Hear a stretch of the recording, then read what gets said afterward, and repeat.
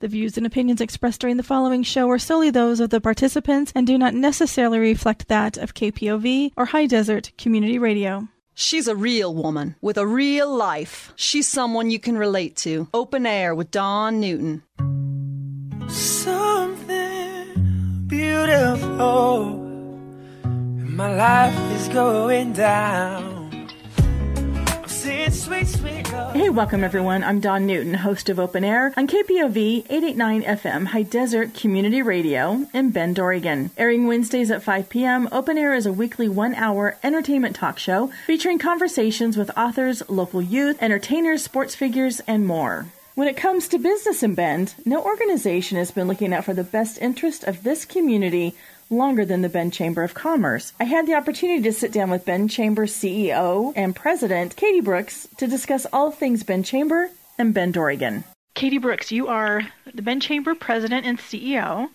First of all, thanks for taking the time to talk with us today. We're in the happy to be here. Comfort of our offices. Navigate the snow, so it's kind of nice to be able to do that. I just want to make sure I've got some of my information on you correctly. I've done a little bit of homework on you. You've started, was it maybe November 2016 is when you became... October 10th, to be precise, 2016, yeah. So you're almost concluding year 3 here, not too long. Yeah. So that's really cool. So welcome to Bend. I know you had purchased property here in the past, and probably like the rest of us, we're all imports from other areas that have vacationed or whatever in this area, and then we finally now get to call it home.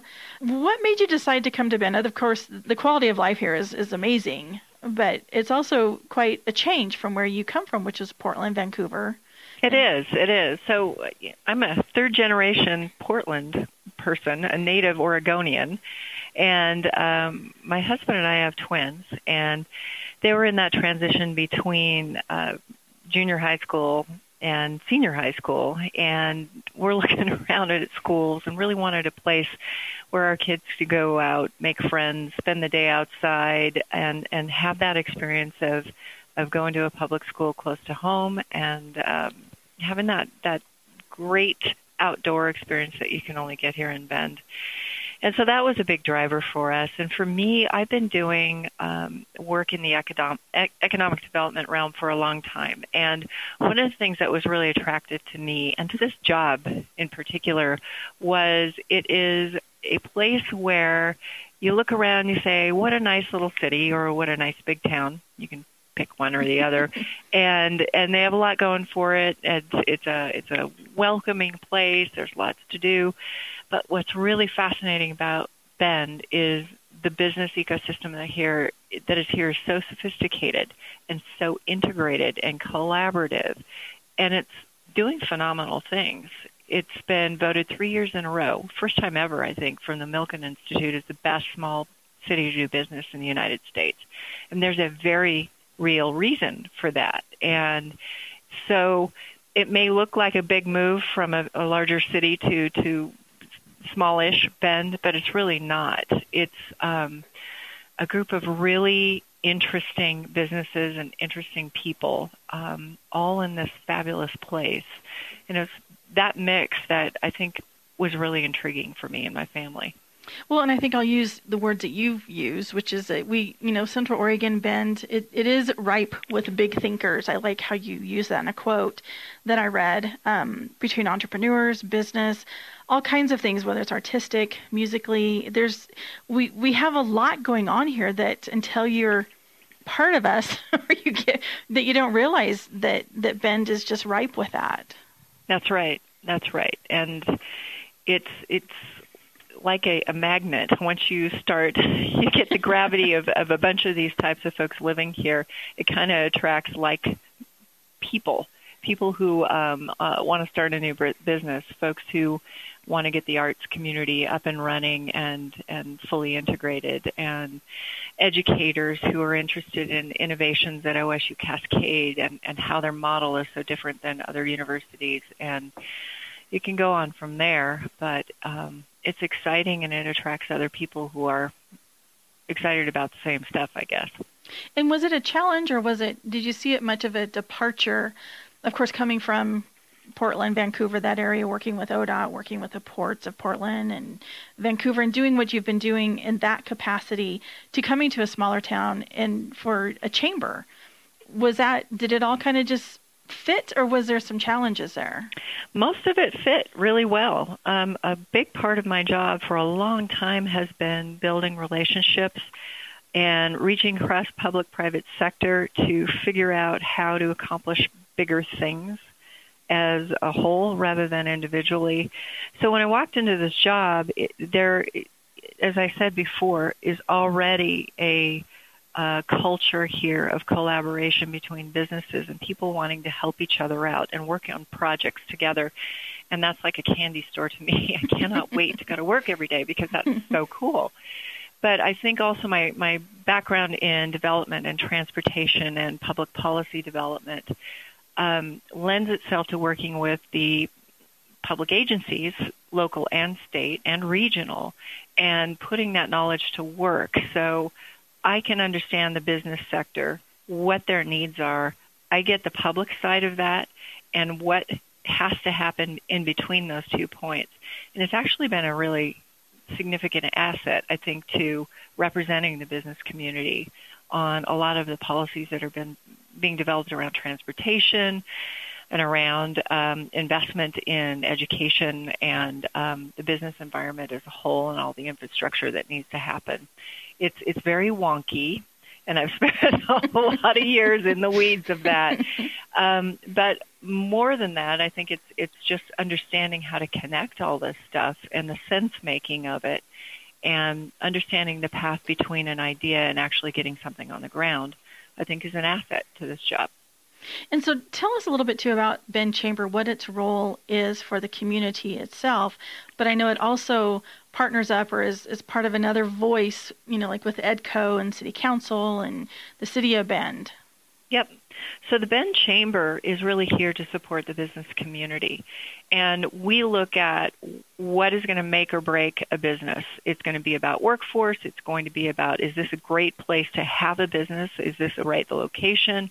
And there are a lot of discussions that happen in that realm. Our Leadership Bend and our leadership program is all about developing a workforce and developing leaders for this community and for the business community, from your first job experience all the way to you're a sage and you know everybody in town and you've got a long list of accomplishments, and really paying attention to that continuum and understanding what the workforce needs are way into the future while we're supporting it today.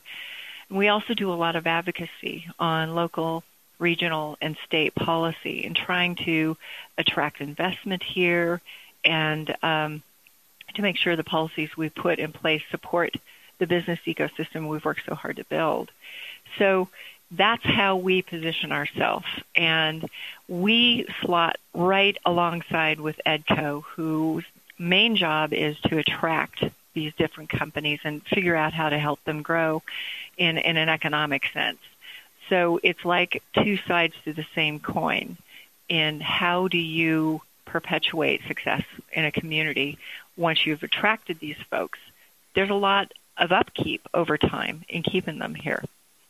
And how many members would you say that Ben Chamber has right now?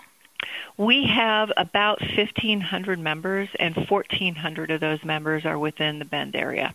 And can anybody become a member, a business, I should say, become a member of Ben Chamber? Yeah. If you're interested in becoming a business that belongs in Bend, as we say, somebody who's really interested in your business being successful and your neighbor's business being successful, and in turn our community being successful, that's who we want as a member. Not even been in it 3 years. You really had to kind of hit the ground running because it's a moving target, things that are already in place, and kind of keep your finger on the pulse of what's going on. Plus, somewhere in there, try to have a crystal ball. Yeah, coming into a new community is always tough. And coming in this role meant that I never went home for like the first year because there's a lot of people out there I needed to meet. And there are a lot of folks that you see on a regular basis and a lot of folks that have shops outside of on the edges of town or that are in different circles that don't often do policy making that you need to engage with. It's really important to spend a lot of time just meeting with folks and understanding what their needs are. And a pattern starts to emerge over time, and you try and fill in those needs and represent folks as a whole in trying to figure out how do you continue it? How do you support folks with workforce? How do you figure out where the hang-ups are to, I don't know, getting a permit and expanding your business? There's a lot of common ground out there. But boy, did I meet a lot of people, especially in that first year. Seriously. And everybody knows in this town there is something to do and almost every night, and it's usually 2 or 3 things that you're supposed to be at all day and into the evening, and you got to pick and choose over time. And I try and spread myself out so I can keep in touch with those folks that I don't see every day. It's a lot. That visibility is really important, but it also it's a lot on you to do that. Yes, and I've been known to drag my twins into some of these meetings. Yeah, it's good for them. Take your kid to work day. How that? I mean, there you go. That's always a good and thing. And my husband, you bet. So is there anything that's glaring or priority or maybe a hole that you see in our business community that it seems to be glaring, or are we just progressing and finding things as we move along organically, or how is it looking? There are a couple of big holes, gaping holes that translate and go across from business into just citizens. And the biggest hole that I can see right now circulates around workforce, and that has to do with having enough housing for everybody, and I mean everybody. And so a full spectrum economy means everyone from the entry level all the way up to the highest paid. And we do not have enough places for people to live in just about every category, but mostly in the affordable and workplace housing. So in addition to working on how do we attract and retain a talent base here, we have to look at all the things that encompass that. There are more and more opportunities for jobs here than we've ever had before. But you talk to the folks out there, and it's hard to find people to come to work here because it's tough to get a place to live.